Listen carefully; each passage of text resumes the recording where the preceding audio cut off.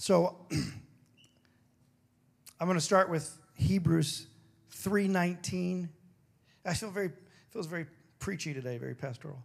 3:19 of Hebrews in the Passion says, "It is clear that they could not enter into their inheritance because they wrapped their hearts in unbelief." Do you know who we're talking about? Anybody? We're talking about the Israelites, having wandered in the wilderness for 40 years, being ripped from the throngs of Pharaoh by the loving hand of a father. And they wandered for 40 years. And it should have been a 40-day journey if you look at a map. At least they hit the 40 years. Now, 40 is interesting because biblically 40 means a generation, if you know that. So for an entire generation, God's chosen, God's people grumbled and complained in freedom. And because of it, the Bible says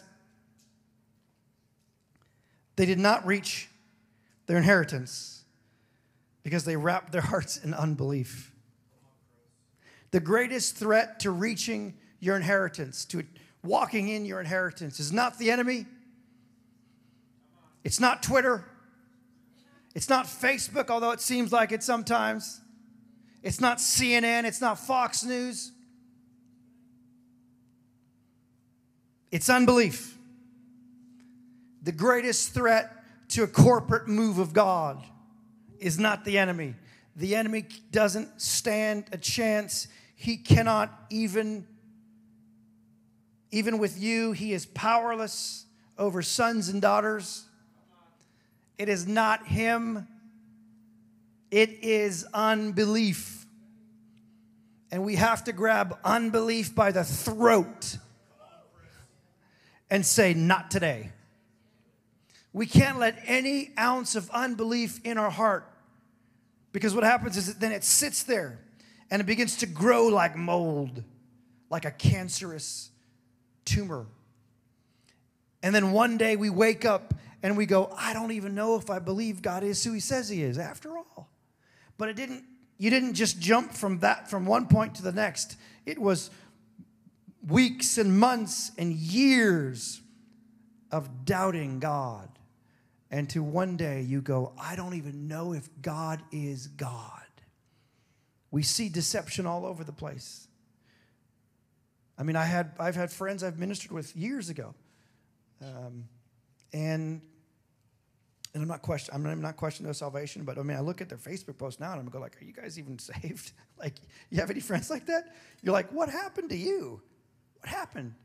Well, what happened was they got jaded by the things of life and circumstance, and they took their eyes off the Father, and they started looking around and seeing other things that were attracting their attention. False gods.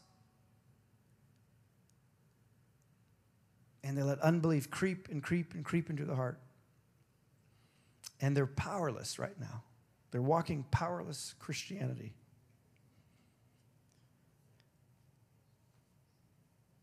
Jesus, I should always preach about Jesus a little bit. Jesus, raised in Nazareth, right? Now, as a teenager, what kind of teenager do you think Jesus was? I mean, he was probably a pretty good kid, but he was human too. It's like it's the weird pull we have where he's fully human, fully God, right? It's this weird thing. I don't know if you think about it, it kind of blows your mind. Like, what in the world? Fully human, fully God. When did Jesus, as the boy, know he was the Son of God and God incarnate? Do you know what I mean? Was it when he was playing tag? He's running around. So he lived in this town, was his hometown, raised there. So everyone saw him as a kid, growing up. Oh, it's Jesus, it's Jesus, it's Jesus. Who probably, when he became a young adult, probably wasn't a carpenter. It's more likely he was a stone mason. If you I've never been to Israel. My wife and I had a chance. I'm very throaty today. It's because that song just took it out of me. But it was worth it. I'm very throaty. Froggy. Tough crowd. My wife and I, we were invited a few years ago, maybe 3, to go to Israel, fully paid, everything taken care of. And I asked the question to the person who was paying. I said, "Oh, can my kids come?" "No, not on this. Your kids can't come." I'm like, "Ooh, I don't think so. I don't want to go." I'm one of these dads where I don't want to be across like literally the other side of the world without my children. Amen. Thank you. Dr. Cedric is in the house. Is that Cedric? I can't tell with a mask, doctor. Is it? And so I'm like, I've told Carla, let's wait till they're a little bit older because I want to take them. Plus, what a great experience for your kids to walk the footsteps of Christ. And so we didn't go, but we're planning a trip in a couple years, and maybe 2020, we're planning a trip, and we actually might open it up to do like a church trip, 2022. Guys, don't quote me on this. It's just, we're just throwing it out. Zach and Rochelle have talked about maybe we can go like sister churches, go on a trip or something like that. But, so I've never been to Israel. How many of you been to Israel? Israel. I think it's Israel. Israel. Lee, you've never been to Israel? You got to come with us. You want to come? You can pay. Pay for me? It's pretty expensive, dude. So, but there's not a lot of, from people that have gone who have talked to me, there's not a lot of wood buildings, old wood buildings, like from Jesus' day. They were made of stone. And so it's more appropriate to think that Jesus was actually a stone. Is it called stone mason? Is that what they're called? Yeah.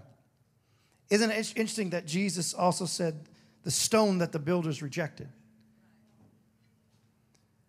So this stone mason comes back to his hometown, and now he's sitting and teaching in the same synagogues, in the same synagogue that he once as a little young boy and as a teenager would sit in and listen to the rabbis. Now he's teaching.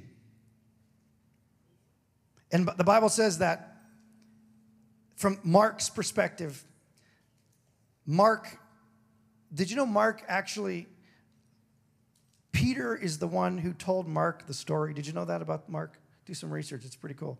Peter is the one that relayed all these stories, and Mark transcribed them into his own book. So it's actually Peter's version of what happened. I don't know if you knew that. It could be called Peter. But see that when you become a pastor, you have to actually study the little things, and you find out some things that I didn't know before. Now I know. So Peter tells Mark, everyone who heard his teaching was overwhelmed with astonishment. And the Bible says they marveled at his wisdom. They marveled at his wisdom. But then it says they begin to say, wait a minute, isn't this Jesus? Isn't this the boy we used to see running around? What does he think he's doing? He thinks he's coming in here and telling us how to live, telling us the ways of God. And then it says that they became offensive. They took offense to what he was saying. And their offense birthed unbelief. They had just praised him moments earlier until they realized who he was. And then offense gripped their hearts.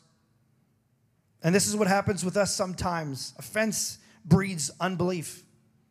And so we see my friend's mother who has cancer. We pray and she gets healed.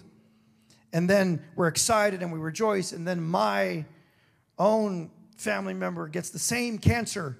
And we pray and we go through the same steps and the same formula. And we say the same prophetic words. And my family member dies. And then I go, I don't understand, God, because one was healed and one died. And then offense creeps at our door and says, pick me up, pick me up. And we pick up offense. And then unbelief creeps right behind. And then we live our life wondering if God is actually healer, or wondering if God is actually provider, or wondering if God is actually who he says he is. And we lose hope. And the Bible says, hope deferred makes the heart sick. But what? A dream or a desire fulfilled is a tree of life. How about going back to the Israelites? I love what it says in the Passion. It says they were grumbling so much that they grieved God. You don't think you can grieve God? You don't think you can grieve God? In the new covenant, you think you can grieve God? They grieved God by sinning in their unbelief. I believe you can grieve the Holy Spirit. And it says they sinned. The sin was not their grumbling and murmuring. Actually, sometimes it's okay to grumble to God. I've done it a few times. Can you be angry and not sin? Yeah. But the sin and what turned their heart was the unbelief. And the Passion says they grieved God by sinning in their unbelief until they dropped dead in the desert. Could you imagine that? I should have had a better sound effect for that. I should have queued it up. You imagine walking around, we're on year like 36, and like, oh, there goes Martha, bam! There, she's dead, she's dead. What happened to her? Well, unbelief, too much doubt. There's Jerry. Jerry's still with us. Oops, dead. Unbelief. And the Bible says because of their unbelief, they didn't get to experience their inheritance. You want to stop the promise of God on your life? Well, God said it's going to happen. Oh, that's right. But you want to stop the promise? It's not the enemy. It's you. It's your own unbelief. You can stop and sever that thing right in its tracks.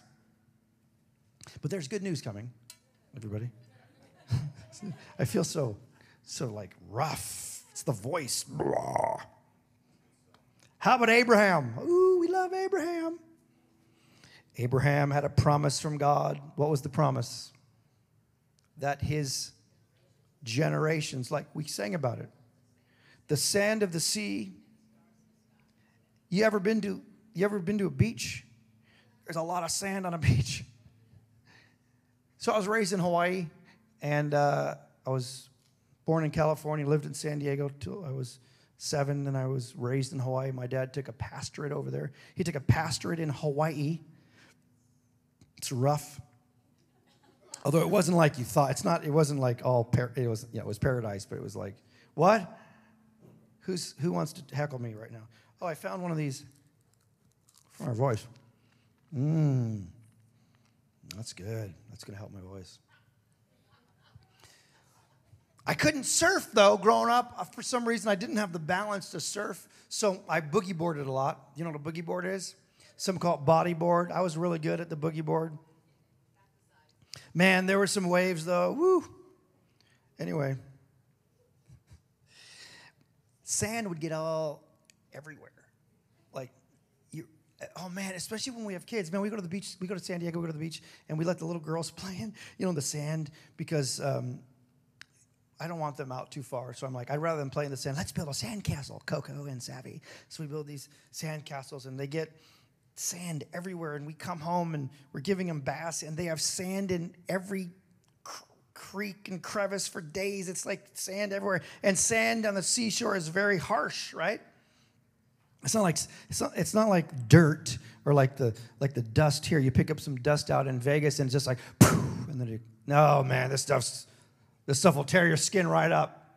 There's a lot of it, is my point. There was a point. And Abraham knew the promise of God was that I was going to have descendants greater than all these that I can see, all these little sand kernels that I can see. But it doesn't happen in the time he thinks it should happen, and they're getting old. So you know the story. I don't need to tell the story. He sets it up where his wife gives birth. Ishmael.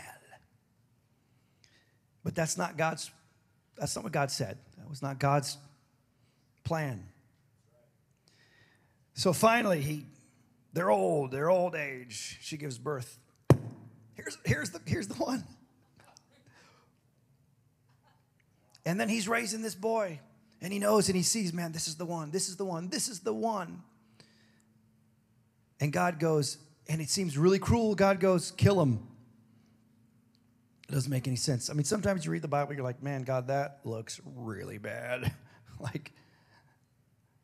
Abraham, because he never let unbelief into his heart once his son was born, that we can see, he says, okay, so he takes him.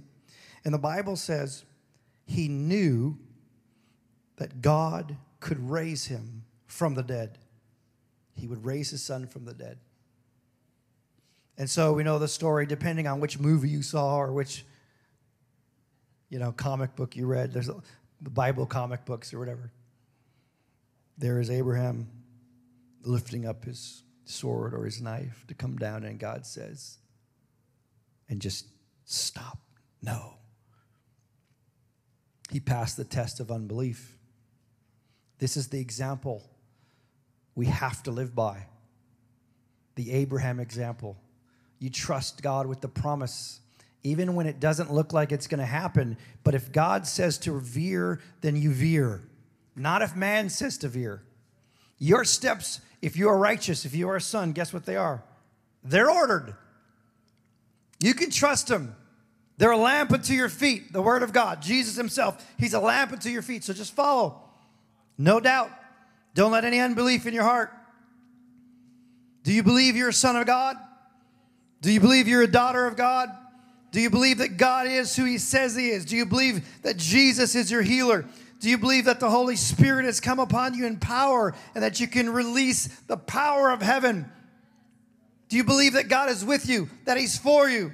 Do you believe Psalm 91 over your life? I think Psalm 91 is the chapter of this season for our church. Do you believe God will guide you and help you walk out the dreams that he has placed in your heart? I love the example of Peter. Peter is a cool dude. There's a lot of us who kind of relate to Peter, I think. Kind of loudmouth a little bit. And let me see if I can read it out of the word here. Or I can just tell you the story. We all know the story.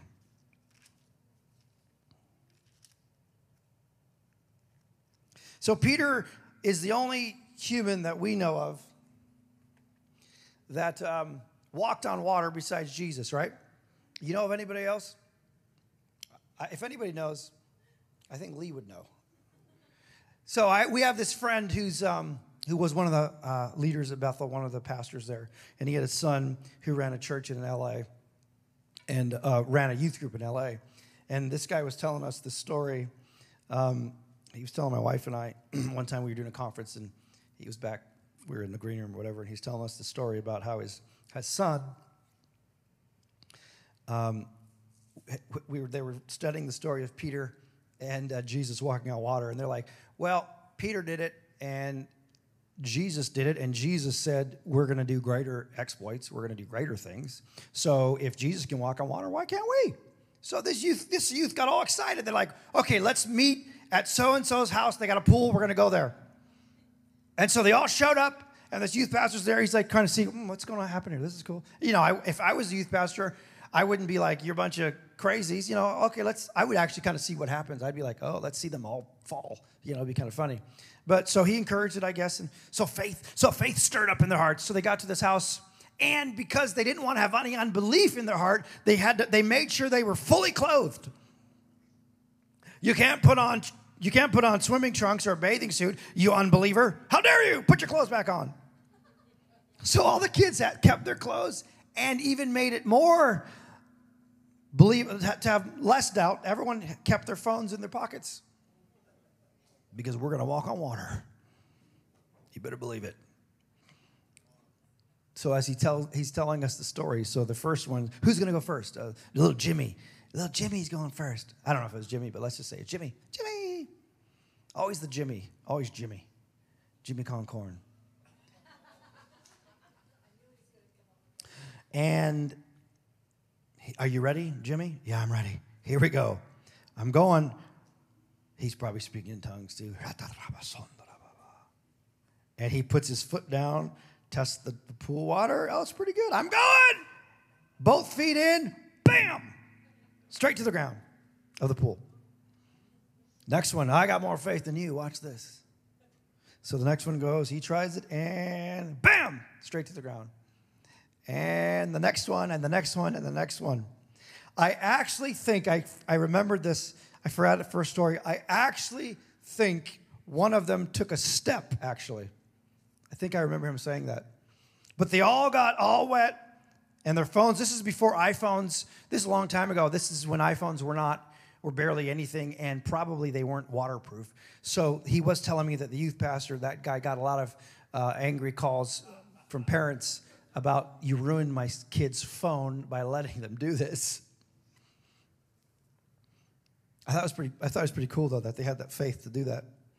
And then he said, later, they said, well, Jesus walked through walls, so we want to walk through walls too. And that didn't go well either. So we know the story of Peter.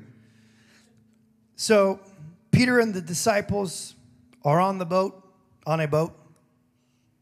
and all of a sudden, storm comes. Man, it seems like every time we turn around, there's storms over the Sea of Galilee. What's happening? There's constantly storms. And so the boats are rocking, and they start freaking out. And the disciples go, hey, who's that standing way over there? Who's standing on the water? Who's walking on water? If there's waves, right? You see his head. You see, there, and then now I see him. Now, I don't see him. You know what I mean? I think that's Jesus. So Petros. You know what's funny about Peter? Is that Peter wasn't Peter when he was called to be with Jesus. Remember, what was his name? Simon. You know what Simon means? To hear. Peter calls Simon to be a disciple, come follow me, and he says immediately we see that he says Jesus changed his name. And it wasn't like, I think I'm going to call you Chris. But that'd be a great name. Chris, follower of Christ, that would make sense. He's like, I'm going to call you Peter. But the way he says it, if you read it, he goes, Jesus, declared.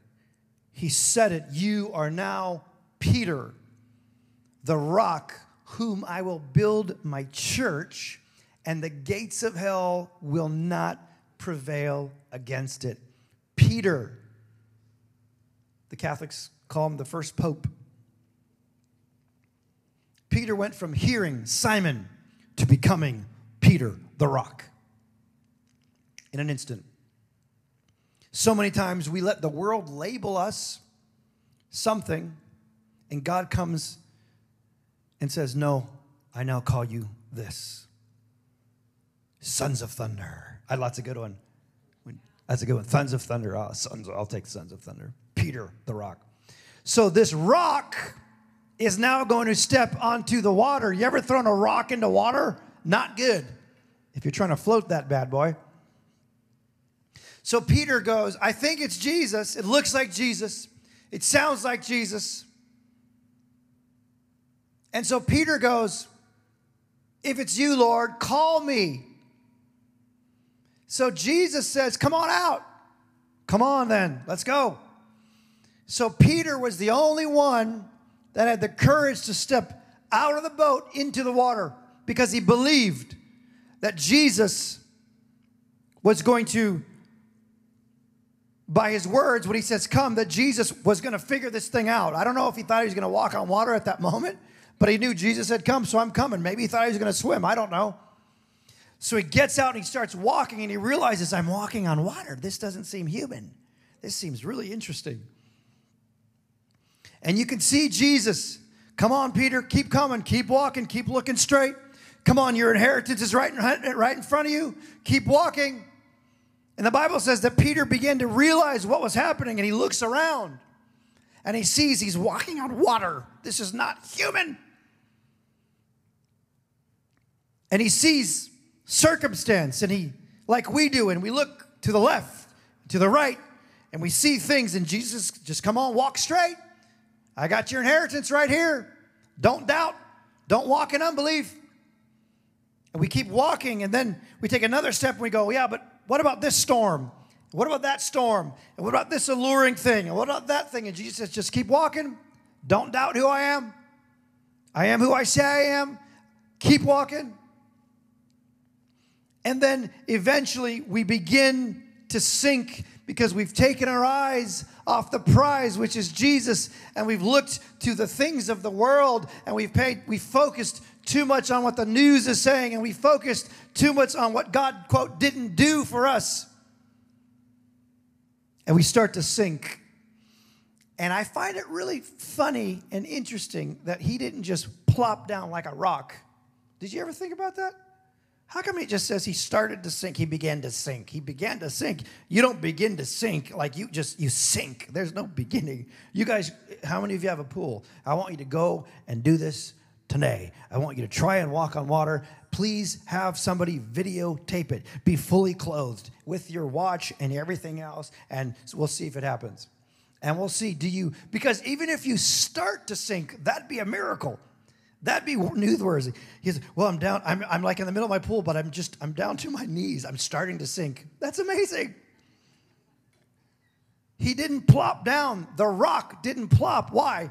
Because the grace of God sustains his sons and daughters. You don't just wake up one day and don't believe God. Like I said, it is time. It is like disappointment after somebody saying, no, this God isn't who he says he is, and it's time. And then you just wake up one day and you're at the bottom of the ocean.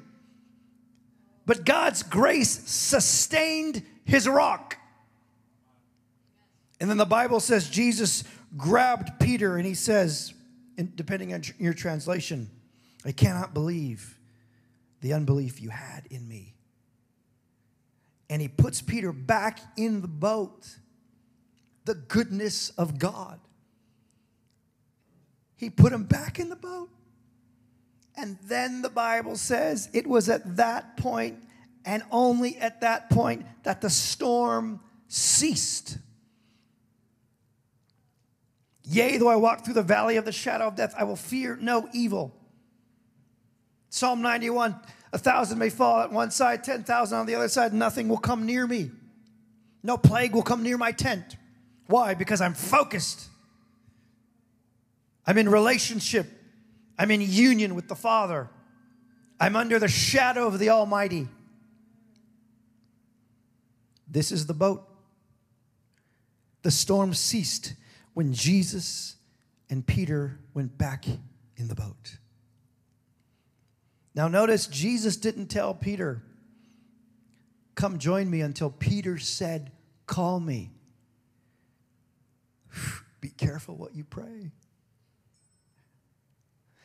Be careful. He'll call you, and then you'll find yourself having to really focus on him. But it's always good. Because there's always hope attached to every time Jesus speaks to you. There's hope attached.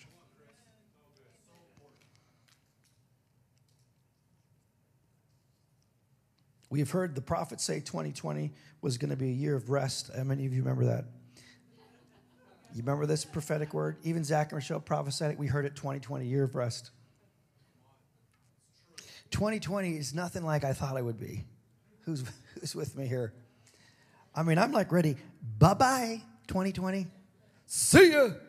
I'm so excited about 2021 right now. The Lord actually showed me a picture of 2021, and it looks really good. He didn't show me 2020. The word God gave for me, I've told you before, was finish. And when you think about what's happening right now, finish is a very appropriate word. Finish. Don't be distracted by what you see. Don't be distracted by viruses. Don't be distracted by rioting. Don't get involved in these things. Keep your eyes focused on me. Keep your eyes in the Word. Keep your eyes off of the things of the world. Finish what I've called you to do. What I've called you to start, I want you to finish it. This is the word for our church too. Finish these things. Distractions are demonic. I mean... So we have this word, the prophecy, it's going to be a rest, yet it seems like it's hard to rest certain times. And that's why we have to go back to what God says. Listen, what does God say about you? What has God said about you, either through the prophets or through the Word of God or through you personally? Go back and recall every prophetic word ever spoken to you, especially in times like this. Every word of hope ever spoken to you and spoken over you, and every dream you've had in your heart, go recall them and recount them and remind yourself them. Sure, you can remind God, but he doesn't need reminding. You're really reminding yourself to come into agreement with the voice of God. Stand on the word. Stand on the rock. Because we're going to get through this. There's hope attached to every word of heaven. We're going to get through this. I wrote this on Facebook last night, really late. I don't know if anybody, if you guys saw it. If you care about me, you'll follow me on Facebook. If you don't, you're dead to me.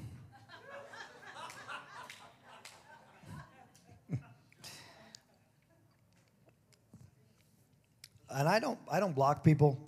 I don't really unfriend people. I friend a lot of people, and I don't really unfriend them because I don't need to. I hide them. But anyway, I wrote this late last night, 12:09 a.m. I should have been asleep on a Saturday night, but God was speaking. I said, recall every prophetic word of hope and destiny ever spoken over you. Oh, this is good. Never negotiate with unbelief. Yeah. We do that, don't we? We negotiate with the things that we have no business negotiating with. This is why I'll never argue with someone about black and white issues in the Bible. I'll never argue. You want to say that this sin is no longer a sin because it's society and it's changed and it doesn't represent whatever. If the Bible says it, calls it out, I'm not going to even negotiate with you. I'm not going to let any doubt or deception try to creep into my mind. I won't do it. You want to talk about non-essentials all day? Let's go. You want to talk about healing? You want to talk about... But if you want to convince me that it's okay for you to live in your lifestyle that the Bible clearly says you can't and you are a believer, I won't even have a conversation with you. Because I don't need to walk into the same deception that you're walking in. Never negotiate with unbelief. Any view you have of God that does not start and end with his love being ravished over you, reject. Any theology that doesn't empower you to pray from a posture of victory, reject. You were not only made in his image, you were made also in his likeness. Remember that. He called you by your name and still calls you by your name. He goes before you, behind you, beside you. And I wrote, release hope to a world desperate for answers. Come on up, Kevin. So I want to close. I hope you were encouraged. I know I didn't have a lot of jokes today. Sometimes it's all jokes, and it's like, whatever. Today was not a, and I even was like, when I was preparing this, I'm like, God, I need some stories, and I need some, things to grab the people, and nothing came to me, so I'm like, that's fine. And then I realized, unbelief is nothing to joke about. It is a really serious topic, and we cannot fall into the deception of unbelief. So stand with us if you can, if you're able to. And I just want to bless you. Let's just take a moment, and we got a little bit of time. Just take like a minute and just kind of stir up your heart, stir the atmosphere in your heart. The atmosphere of heaven that's in your heart.